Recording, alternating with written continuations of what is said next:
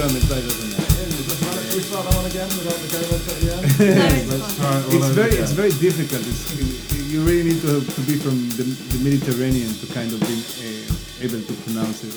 Well, he's a Hermes. musician. He might be able to do Hermes. it. Hermes, can you say that? Hermes. Yes. Hermes.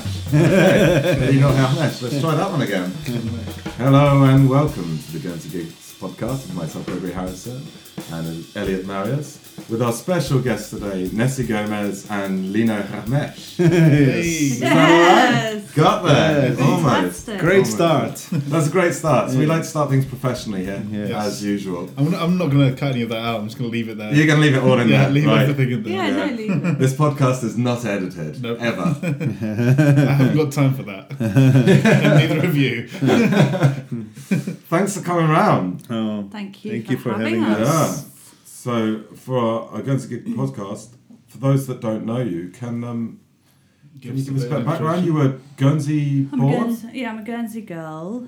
Lived here pretty much most of my life, and I guess spent the last 10 years on and off away from the island, doing my music. I lived in Costa Rica for 3 years, which is where I met Lino. That was in 2010, and then we kind of started our journey with the music together, touring. That's my little daughter. That's the little daughter that's here as well. That's Yeah, in the she's background. That's here. not Elliot. No, that's not it. Nice. Yeah, and we just came back, I guess, a year ago after having our little one. I thought it would be good to be back in Guernsey. Guernsey's a great place for children. Yeah. And also, I've been on the road for a long time, so I kind of felt ready just to put some roots down for a bit. Yeah. So were you playing when did you grow up playing and singing here in Guernsey and stuff before you moved? And I think I got into music quite a young age, like I was 14, and a bit later I was kind of playing in Christie's Bistro Bar. yeah. Illegally. I kind of managed to say that I was 18 when I was actually 16. But yeah, and then, I was playing all the kind of open mic nights, did Cock and Ball, spent a lot of time there, and Vale Fair, did lots of gigs at Vale Fair when I was younger, and kind of played around with different musicians, and I was in the funk band Dave for a good few years, which was, that was great fun. Yeah, so I was really into kind of exploring different What was genres. the scene like that back then? Because Oh my God, I mean, has it changed a lot since you've gone and come back? it's hard to know because I'm not also really familiar with the music scene at the moment as well, because I have spent quite a bit of time away. Yeah. But, at the time, it was, no one was doing funk, Yeah. and it was very I refreshing. don't think anyone's doing funk at the moment either. No. Well, Islestone are quite close. Yeah, They're doing a bit of fun. quite funky Yeah. young band. But it was great. It was really kind of just a lot of fun, a lot of alcohol and a lot of free bars. And then they kind of caught on, like, okay, we've got to watch these guys. But yeah, we were going for a good, 5-6 years, maybe Really? less. We always said we were going to split up, but then we always came back together. But yeah, for me that was a lot of fun, playing in a band. And was that all the experimenting, just trying to find where you're at as a musician as well? Or? yeah, you're at that age, I think for me as a singer as well, back when this is before I studied as well, I think it's probably quite common and very natural, like at that age, I think I was like 18, 19, I was very much into imitating voices. Yeah. And I hadn't quite found my own voice. Of course, my own flavour was there, but I was still in this field of trying to imitate. And because I was in a funk band, I was trying to sound like a soul singer.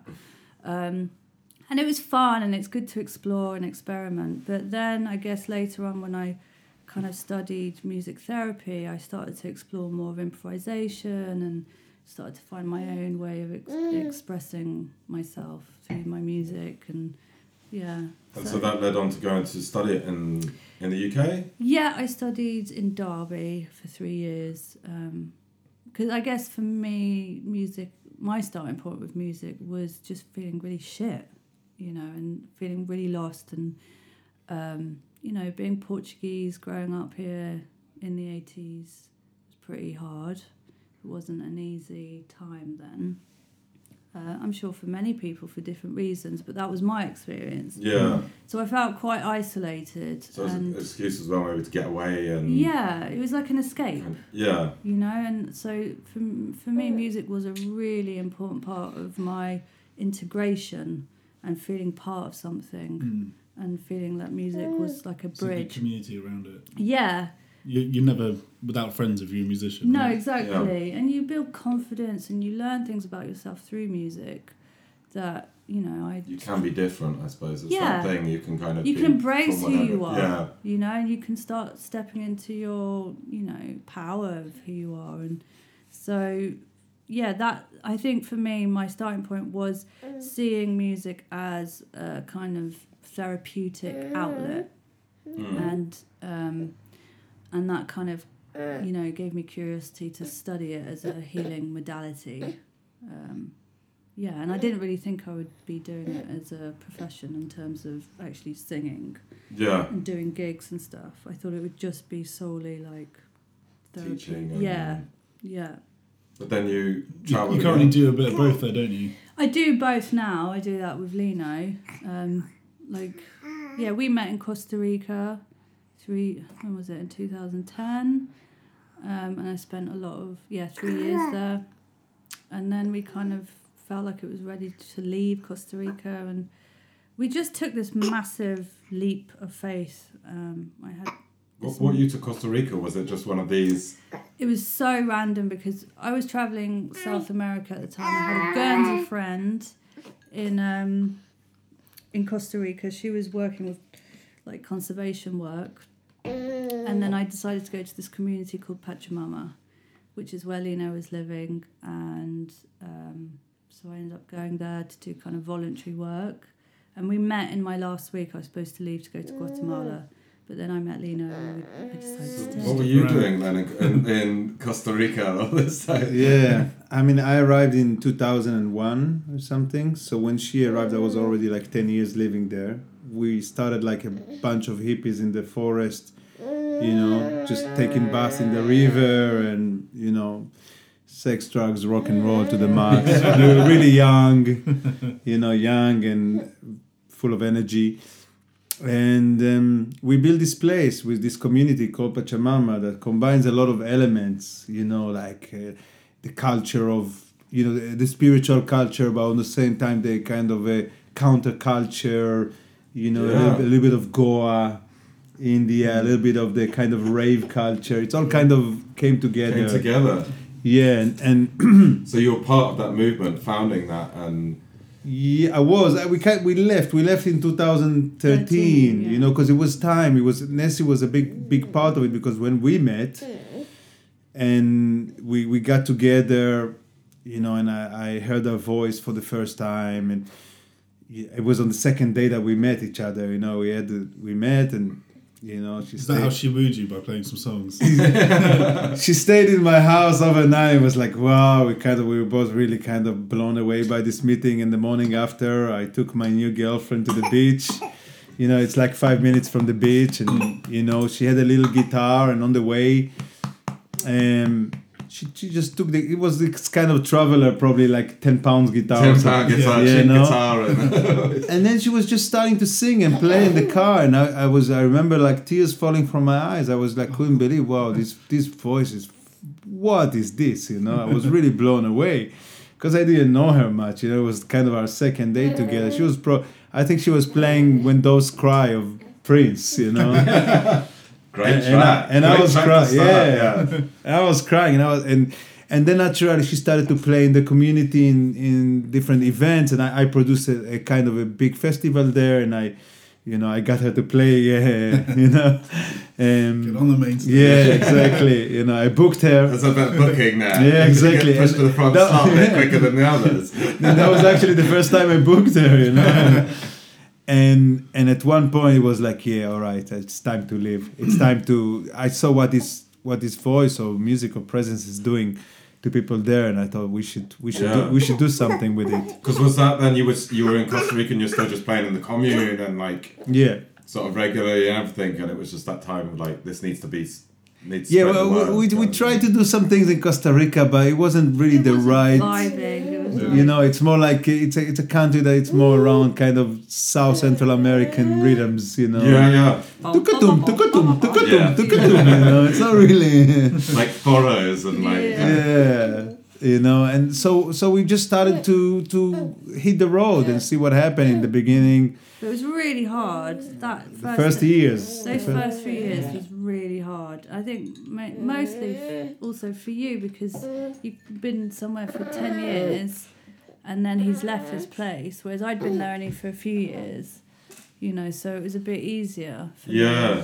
I suppose if you're like you built your whole life around this place, and all of a sudden you're like Yeah. on the road in Yeah. like I don't know where did you start touring? Was it you hitting England or were you just No. going up? America First was and- Canada, and nice. and then we came to England, and then we just started. You know, there was proper 1-2 years that you know we were on our last money, just touring. You know, often playing, you know, for free or for very little money, or just you know, just kind trying of to get in everywhere. just trying, just wherever possible, you know. Yeah. And it took, I think it took 3-4 years to stabilize the emergency situation. You know. So you're doing it all off your own savings and Completely. Yeah, every bit of money we had, we just put it straight into the music, into touring, but I guess it didn't really come together until a few years later. Like we left in 2013, Costa Rica, and I reckon those first 2 years we were just so lost.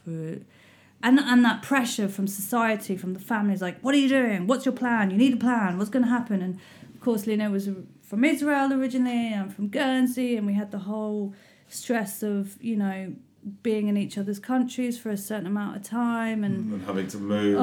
and we had to go through a whole process of, you know, applying for a visa, and it was just very stressful and very kind of turbulent on that level. So it was very hard. It wasn't easy at all. And it was only until 2015 Lino put together an Indiegogo campaign for the album.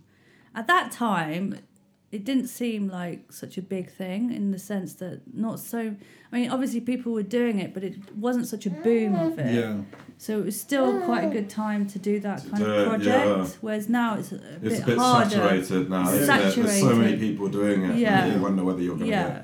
So it was it was like we felt like existence was on our side because, you know, Lino nearly got kicked out of England because they thought that he was like living here illegally. We were like, no, he's not, you know. And they almost just gave him a month stamp instead of 6 months. So that was really stressful. At the airport, I got like investigated for 2 hours, you know. And we're like, Serious? no, it was horrible. And it was just before Christmas.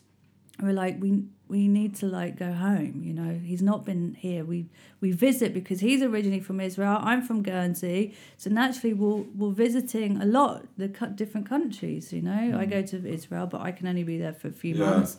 Then he comes here, can only be here for a few months. So there was a lot of movement, and they couldn't understand it. Anyway, we were lucky. They gave him the 6 months, which gave us the starting point to actually get a visa for him, because we didn't want any more trouble. But that's also when we took the initiative to start an Indiegogo campaign. And it was pretty amazing because I was so nervous about it. Lino like literally studied it for about a year, like going through all the different videos, what works, what doesn't, you know, like really going into all the details. You know, we made a really great video. In the end, we raised $50,000. Wow. Which was more than, because we were aiming for 40,000, which was just like, that's just ludicrous. Like, It's crazy, you yeah. know, You can't like- imagine it, especially being on the road with nothing. yeah, and months people were of like, "Are you surviving. sure this is a good idea? Like, are you sure you're going to get that money?" But you know, we had a lot of faith because I guess we had this. You know, I had a lot of people behind me in Costa Rica, and I did a lot of shows in Israel, and you know, I also had quite a few gigs in the UK. So actually, those were the three pots that kind Yeah. of really. Did you came find together. support from here in Guernsey as well from that? Yeah, sort of little. thing? Little, yeah. Yeah. But it's been mainly where you played. It's and kind been of mainly people where I played and stuff. So, and of course, lots of people that I didn't know like kind of supported the campaign.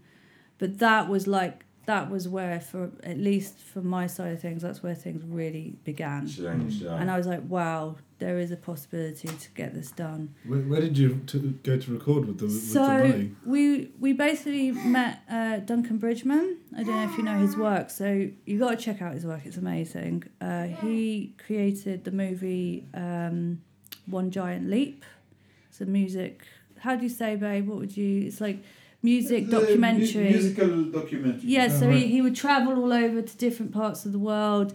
He would lay down a track, and then he would go to another part of the world, and then they would add something to it. Cool. Yeah. So he was I think kind of he was like lots of people do that now, but he was kind of the first godfather person to do it, yeah. of it. And he did it with Jamie Cato from Faithless. Oh, wow. So they were doing this project One Giant Leap, which was a big kind of success in that whole scene. And then he made another movie called Hecho in Mexico, which for me is like so far out visually, cinematically, or musically. It's just an incredible piece of How work. did you engage with him then? Was it We something- met him at a party. Classic. Of course.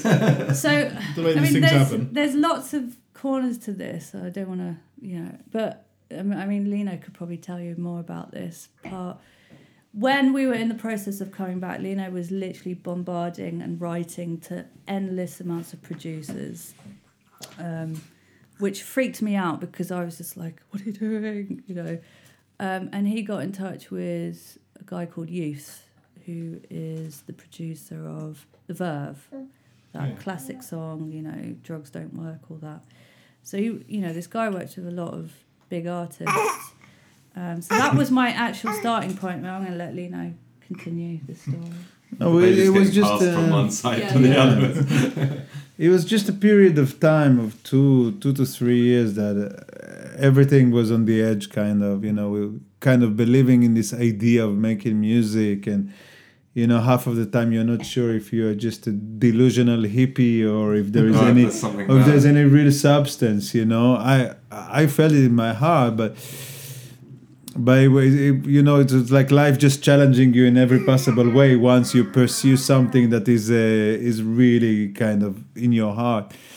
And we were just roaming in London, having beautiful friends taking care of us and helping us. There was a whole kind of big circle of friends that was supportive, people playing on the album for free and hosting us, giving us shelter, whatever. And we quit every possible kind of job that we didn't want to do, and we said, okay, we're just going to go for this and we see what happened.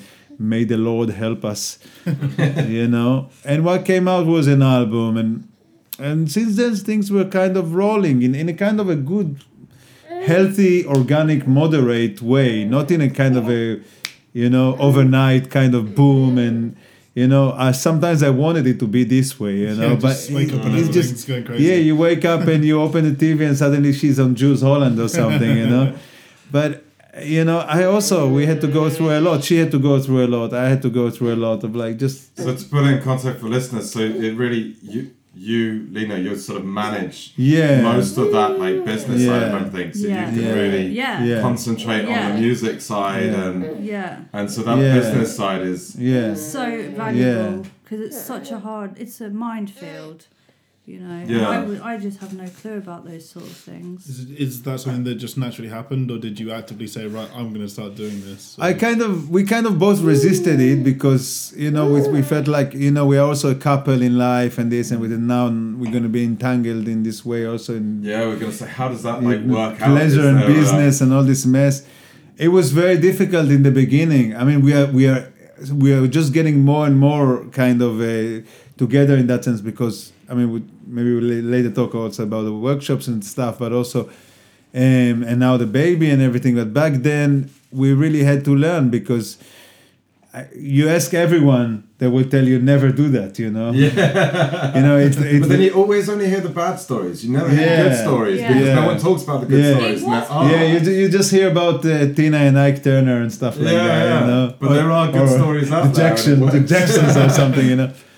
Yeah, it was good, but it went through a lot of really difficult that we really had to. I had to learn to develop so much patience. You know, because I have a little bit more of a manager kind of head, you know, and she needs more time, and she has to learn a lot of trust that her best interest is my best interest, and I'm not going to exploit that.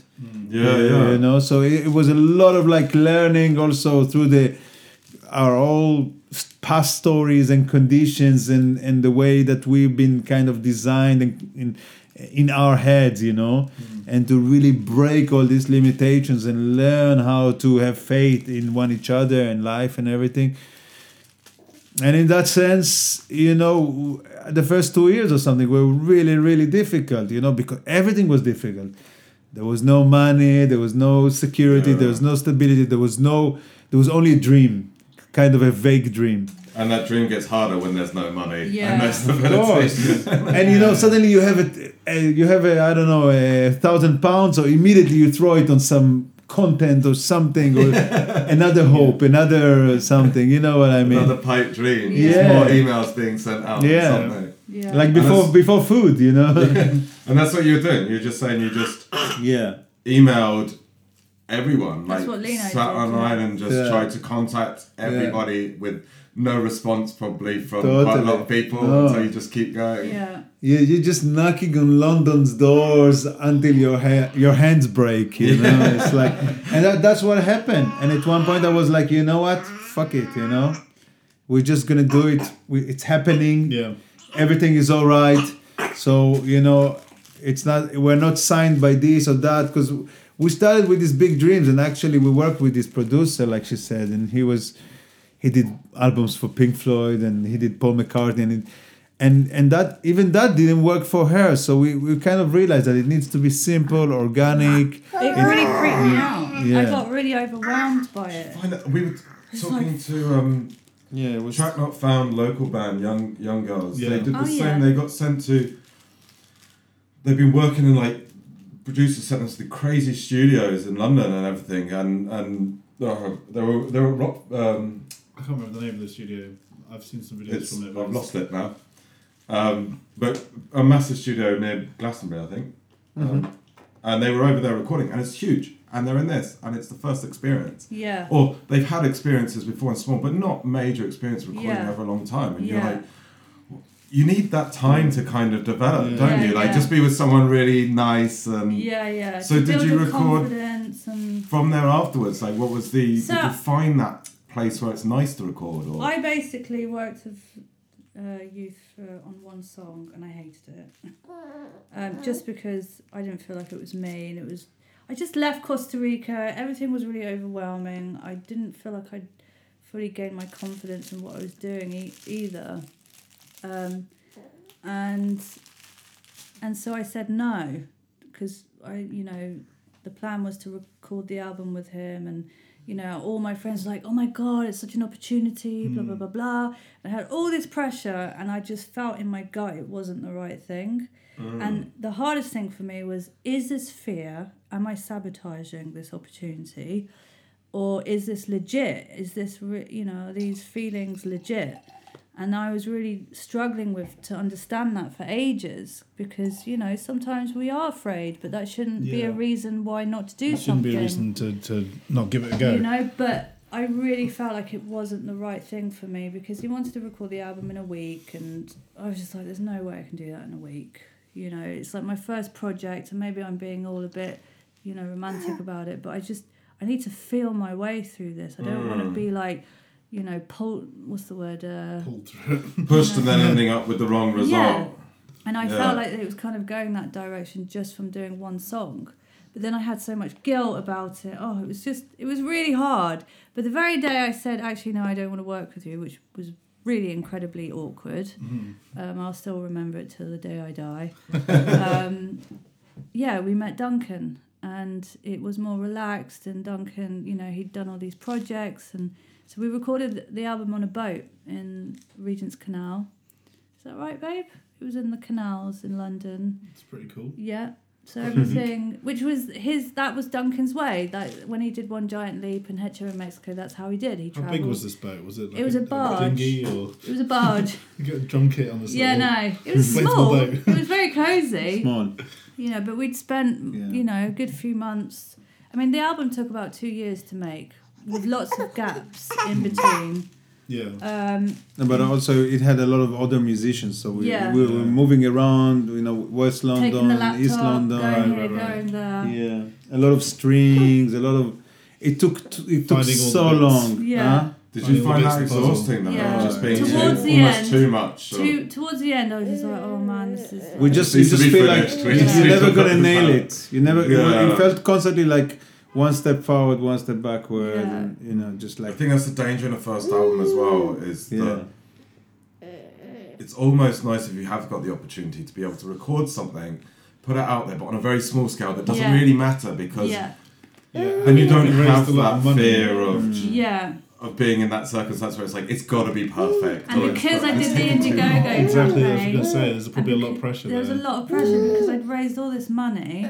I was like, gee, I can't just like release something that's, you know, mediocre. You know what Yeah, I mean? yeah. I just felt like people were expecting for the amount raised, you know, to have a delivered kind of reflect that. But you know, a lot of money just went on lots of stuff like PR and you know, and actually the PR was just like some of it was good, no, babe? We just went for the whole thing, and but deep inside we knew that we just need to do it once to know that it's not working.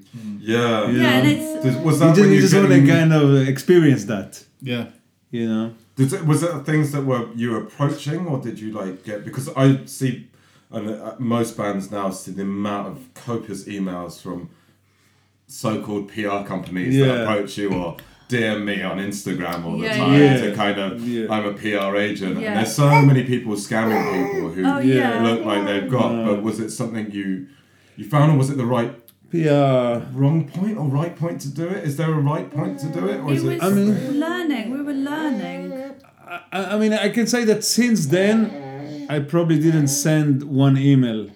You know, I came to a point that both of us, I think, we couldn't care less if some email finally will come or a phone call or the best news ever. Yeah. You know, it just Let go of it. you It just was let go of it, becoming a but from complete like exhaustion. You know, you exhaust yourself on the way to get to somewhere, and suddenly you realize actually everything is all right. Yeah. You know what I mean? You feel like having that relaxing Yeah. from it, then suddenly it. Look, I remember the moment that it happened. Actually, we had the album launch in London, and it was big and beautiful, and the whole band and the whole, and it sold out in London and everything. And our PR guy managed to bring into the place the one person that you want to have. It was the main cultural editor of The Guardian or something like that. This woman basically, if she decided that she's gonna make now, I don't know, 2-4 pages about you, then you're good. Then you're good, yeah. Yeah, and she came. makes and breaks it. Yeah, exactly. And we managed to bring her into the room, and she didn't like it. You know. Yeah. And I say it now with a smile on my face. You can imagine my face afterward when I heard that. Yeah, You know. Like heartbreaking. No, I think I was in bed for a week or something. But realizing, looking backward and everything, everything is cool. You know, everything is fine. Even that was fine, and I mean, the music and everything, it travels, and our life is good, and you never know.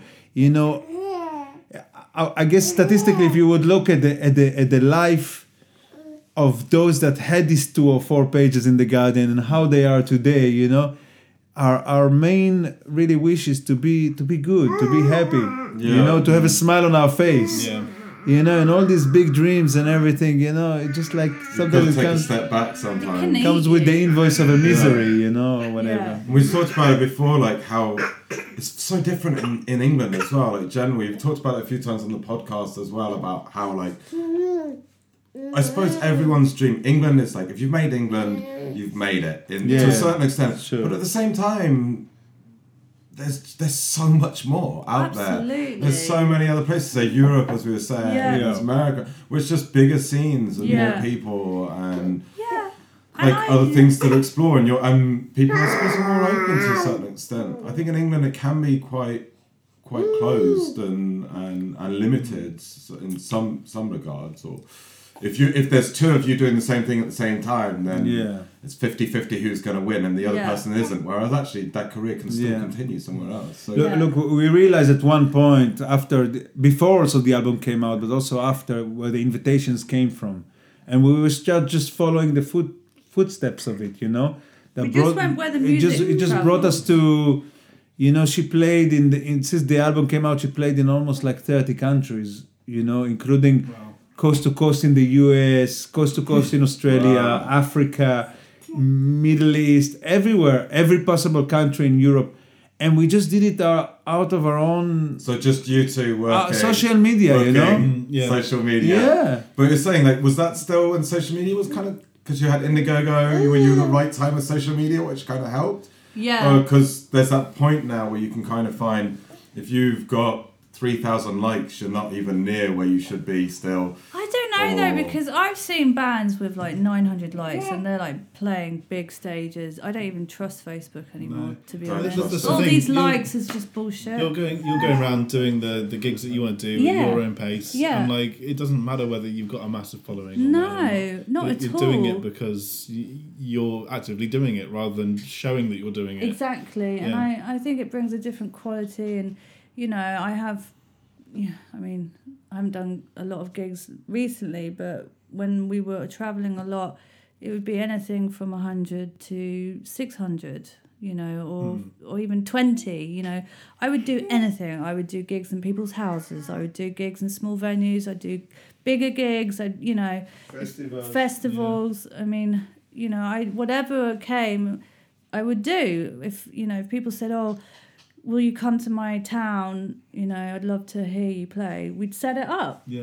You go, okay. Anyone. That's great. Anyone that invited, we anyone. went there. Yeah. Awesome. Yeah. Yeah, We yeah. just Nothing did it to very lose. grassroots. Yeah, exactly. But no booking imagine doing agent, that. no nothing. Yeah. Imagine if you became uber famous and trying to do those things, you couldn't do them anymore. No. You'd have to do all the big stuff that Yeah. you were told to do. And to be honest, like I've done a couple of big shows and they're great, but I really love the small ones. I love the small gigs. yeah. I love to feel the audience. I love to feel the vibe of the space. When it gets really big, although saying that, the one I did in Guernsey, that was very special St. for James me. one. Yeah, It was a lovely gig. That It was was, such a nice gig. you know, for me that was a very special. That was a special one, and that was a big gig. But I felt like all the elements were there that kind of fit the space perfectly. But in general, I really like the small ones. Like I had a gig in LA about a month ago, and it was like 200 people.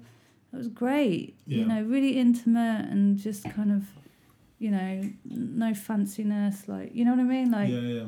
Some of my favourite gigs are the little ones. You know, I've been to see bands, go watch bands at festivals and Yeah. stuff, and you're in this massive crowd and half the people are there for other bands and they're Yeah. just waiting for the next band. And yeah. you got no connection between you and the It's true. and the band, and half the time you're so far back you only look at them on Yeah. the screen and And I like to feel the audience because that really has a big imprint on the way I deliver the music. Like if it's really, sometimes I can feel really spaced out, you know, if it's a really, not that I've had lots of large gigs, but, you know, I don't know, I like to feel the energy. And Yeah. Do you find the audience is different then wherever you go?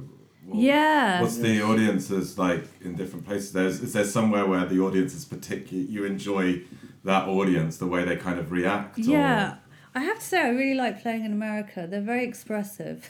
Like, you know, whenever I do something with my voice, they go, woohoo, yeah, right. You know, they get very like lively. and it's really nice. Actually, it's very American, but it's really sweet. It is quite full on. You know, Yeah. they really show their appreciation. You know, It's weird when you go to somewhere else and the audience is really different. Yeah. Like completely. Sweden, it's like you're playing, even if you're playing everything upbeat and everything, they'll sit down and enjoy the whole thing. Sit there and complete, so you don't know if they're enjoying it or I not. had this in Poland. And Yeah. Poland as well. Yeah, like- I had that in Poland a few years ago. I did this gig. It was just, it wasn't a really big one, but it was, it was big for me. It was the first tour we did, which was in 2015. Was that right, Lino? Yes. Yeah, and I remember doing this gig, and I came off this, like, it was hard to know in between the songs if they liked it. It was very, Really? like very dry Yeah, clapping. yeah. And I was like, I came off the stage so bummed. I was like, they fucking hate it. It was like such a shit gig. I really fucking hated that gig. And literally, I was ready to pack up my stuff and go. And then there was a massive queue of people wanting to buy the CD, crying their eyes out, They wanting just- photos of me, like wanting to. And honestly, I could have not have Predicted that, I yeah. could have not predicted that. It just. What happened in the concert and what happened afterwards, it just felt like two different worlds. So it was good learning for me also, because you do see that different countries or different people in different places respond differently to the music. Yeah. Some people like to just appreciate it and experience it. Other people like to show their appreciation. Yeah, exactly. It is a cultural thing, but it also goes to say that it's that old saying, you never know who's in the room. Yeah. And even though there can be three people and one person looks super bored at the back of the And room, one of them's a sound. that person might be someone who knows someone, but he's absolutely Yes. adored the whole thing. Yeah. A lot of the time you do find those PR guys who stand in and who haven't taken their coat off to watch the gig. They're just Yeah. there, they haven't had a drink, they go in, they watch it, they leave, and then all of a sudden you've got a review, which is Yeah. amazing, and Yeah. it makes such a big difference. But Yeah. even not even on that level, even if there's a fan there that wasn't a fan before, it's someone who's going to be like a lifelong sort of Yeah. supporter Really of your follows work, that. you know. Yeah. That's even more valuable, I think. Yeah. You know? I think that's the other reason why I like the small gigs, because then you can actually talk to the people afterwards. It can be exhausting sometimes, but like it's always worth it. For me, it's so important to kind of Well, especially I make suppose that if that's how you connection. kind of like that career, because we're going into, you do the Voice Odyssey as Yeah, well. Voice So Odyssey, part yeah. of it is that real connection. Yeah. And part Yeah. of your show seems to be It's that the you vocal odyssey. Vocal Odyssey. Not the Voice. voice. That's the It's new, alright. that's the show when it goes on TV. If Yeah, you're gonna yeah. plug it, you're gonna Yeah. plug it right. Voice Odyssey. Yeah. Yeah. Yeah. Voice. The voice. It's the big blockbuster, that one. Yeah, I know. Yeah, I mean, I guess that kind of like part of the lineage that, doing music therapy. And, for me, from the beginning, the voice was always the main part of my story. Yeah, I play guitar and stuff, but singing was the main piece of what I do. And it was during that period where it was really hard, where we left Costa Rica, and both of us were quite lost, didn't know where we were going to live, where we were going to live in Israel. Then there was a war in Israel, and I was like, I'm not going to fucking live there. And so we were kind of in limbo land, and then I wrote to a friend, and I said, I don't know if you know anywhere that teaches or trains people in voice therapy. Because I was very curious about it when I finished my degree, but I didn't find anything on voice therapy specifically. It was always on music therapy. And then she sent me some links, and I was like, oh my God, this is brilliant. So I studied for another couple of years voice therapy diploma. And then that kind of evolved as well. So for voice therapy, just to get a bit, so what Yeah. do you mean by voice therapy? So not speech therapy as such. You basically using the voice as a healing modality, or as a way to kind of, I guess in our work there's different elements to it. So it's not just therapy; it's using music and singing as a way to come together in community. To kind of look at, I guess, it's the voice is a mirror. From my journey, from what I've learned with the voice is seeing that it's always reflecting back to us what is present. It's very, And everyone's kind of got one as well. Everyone's You can got kind of- one. You can do, it doesn't matter. Yeah, and I think there's so much, it might be getting easier now, but I think there's this whole concept that in order to sing, you have to be good at it, and it's not true, because you can really receive a lot of benefits from singing. Bob Dylan shows us quite a few examples. Yeah, So we created these workshops and retreats that we come together, we explore the voice through improvisation, through singing together. It's kind of like different pillars, the spiritual work, having fun, celebrating, being a bit wild with the voice as well. You don't have to be good at it, at all. People, that's always kind of a common question. It's like, look, I'm not really a singer. I'm like, great, that's the best, So, yeah, I studied voice therapy, so kind of using it in that way as a healing modality, and so doing also one-on-one sessions with people, so they come and So they that might be became sharing. part of So that it's loop, not- that whole. Yeah. So from the touring, and then you have the side where you're going, making music, playing shows, and Yeah. then you've got the whole. Because as we were saying before, you get to travel, and it's really difficult if you're a band and Yeah. people that are looking. Then you go from either one place to the other, sort of every day if you're lucky to be able Yeah. to be touring. But at the same time, you guys get to stay in the same place forever, and you get to do the courses at the same time. That sort of links the gigs together to a Yeah, certain it extent. actually and- became the business card, for the workshops. People that would hear the music would come to the workshops. They get very much, they felt very touched by the music, and then they wanted to come and experience the workshops. So that was also, really great. I suppose, do you think that's been the reflection, all of that, and then that Costa Rica, the commune, Yes. everything kind of ties in, that kind of... Yeah, it is, at least in the beginning, the work that we did with the voice was very much influenced by this center in Costa Rica where we used to live. Then it kind of took a different directions. It's going more into the areas of, our human nature, our troubles, our pains, our need to connect, our need to feel safe and loved by ourselves and by others. This, we look at the voice as a kind of a relational medicine. It's the medicine of relating to others. When we sing together, it doesn't matter what's your story, what's my story. We just look at each other and we feel this human connection, this bond, and this is what we're working with, because in our day and age, the voices belong to those that God touched them with a holy stick or something, Yeah. And what we're trying to do with this work is bring back the voice to the people. As a mean for celebrating who we are and singing and praying and grieving through the voice, expressing pain, whatever is there. Everything comes down. It's like chants from folk songs passed on to everything. Yeah. It's kind of... Yeah.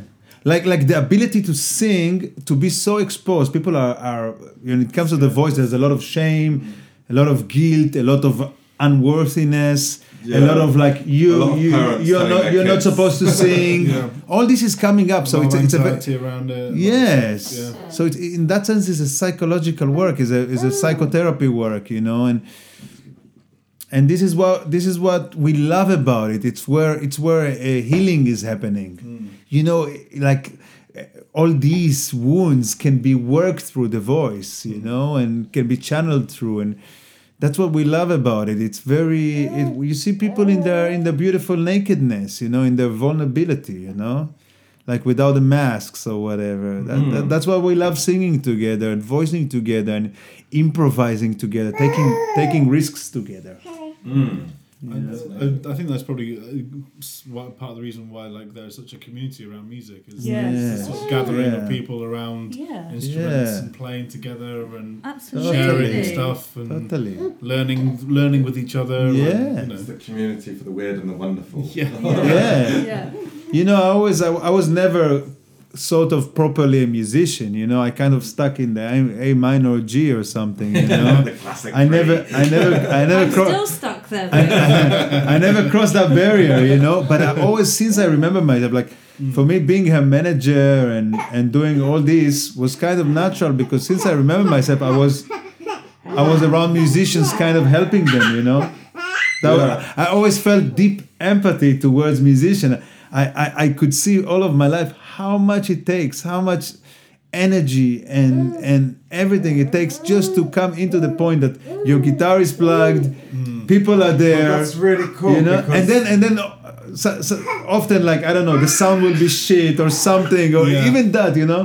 So I always had this kind of compassion towards musicians. Because if you say you're not a musician as well, I think there's a big thing that people don't learn a lot of the time as well, is you don't have to be a musician to be involved in music at all. There's so many other things, like your position being manager, and you're involved, you're constantly around it, and you're a key part of that. Without that, the musicians don't have anything else, and there's all these other bits. I wish everyone needs a sound man. Sound man, like I think there's a big part that people don't see, a lot of kids don't see as well. It seems to be we're always put into that category of, it's like, either you're a great musician and then you can just do that as a musician. If you're not good enough, then you can't succeed, or there's nothing else, you can't go into that, or you've got to be in this category, or you're good at, it's the same jobs are sort of split, whereas actually you can just be like passionate about it and still work within it. And whether it's from managing to PR to lighting to being part of that world, and, you know, you can do your thing and enjoy it, and that's really... I mean, I found it surprisingly with the voice, because, you know, suddenly I found myself, we spoke about before, even more like working closely with her 24/7, like in the workshops. I found myself also studying voice therapy, going constantly to study with, you know, with the biggest teachers I know about the voice, about improvisation. Like, just came back from New York a few months ago, working with Bobby McFerrin. Oh, amazing! Yeah, I had the whole week with him. Oh, like amazing. I'm just going to these guys because there's like this art, this beautiful art of creating music in the moment, you know. And something that will never be recorded or remembered is just being celebrated at that point. And there were moments there that we were 150 people in a room, and him and another 15 teachers. And the music that was created there, just in the moment, completely improvised. I swear to you, only with a voice, it was the best music I heard in my life. Wow. And nothing left out of it. It was just gone like when you do something beautiful, like it's Castle on the... It's the same with going to go see a gig, though. Like some of the best musical moments I've ever experienced at a live gig, and you can't recreate that on any record. Like, you know, sometimes you get a record that just blows you away because they've captured something like that. But it's harder. It's never the same. It's never the same. Just for those that have never seen Bobby or anything, if you go to Bobby McFerrin, there's the Ave Maria he does on one of his live concerts, which I think kind of recreates slightly that feeling. They managed to get the crowd to kind of sing along just with him, and you can sort of get that feel. This is the work we do a lot in the groups. It's like one come to the center and start to give parts. And it's completely intuitive, completely in the moment, you know, and slowly, sometimes it can sound like properly like horrible stuff. But then out of it suddenly comes something you know, out of the chaos, out of the mess. Maybe we have to have this at one of our jam nights. It sounds like jazz. We should have a vocal part of one of the jam nights. That'd be really cool. Jam nights this year and well, it'd be amazing. You know, you bring the boys in one area of the circle, and you know, slowly all the way to the soprano, and you know, you start with some bass. We should book something at the tavern for next year. So it can be really fun. It is. It is a work that just makes you happy. You know, sing, you know, it's for yourself, guys. In whatever you do, which instrument you're playing or singing, you know, it's just, why are you doing it? Because it makes you happy. It makes you feel alive. You know, that's why we do it ourselves. You know, totally. I think we are on the same story. You know, somehow. That's amazing. You know, I think that's probably the best words to. Anything else. Like Bobby sing, don't worry, be happy. I think that's the best place to finish it, because on those words I think we can get better. Thanks so much for coming. Thank you. Thanks for recording all that. That was amazing. It's really cool having the kid in the background. That's amazing. Like a few moments. I was worried for a moment I will be it's good. Unusable. It's nicer to have that in the background than us usually just opening up cans. One can after the other. Well, we can come also next week just for the baby sound. Let's do this again.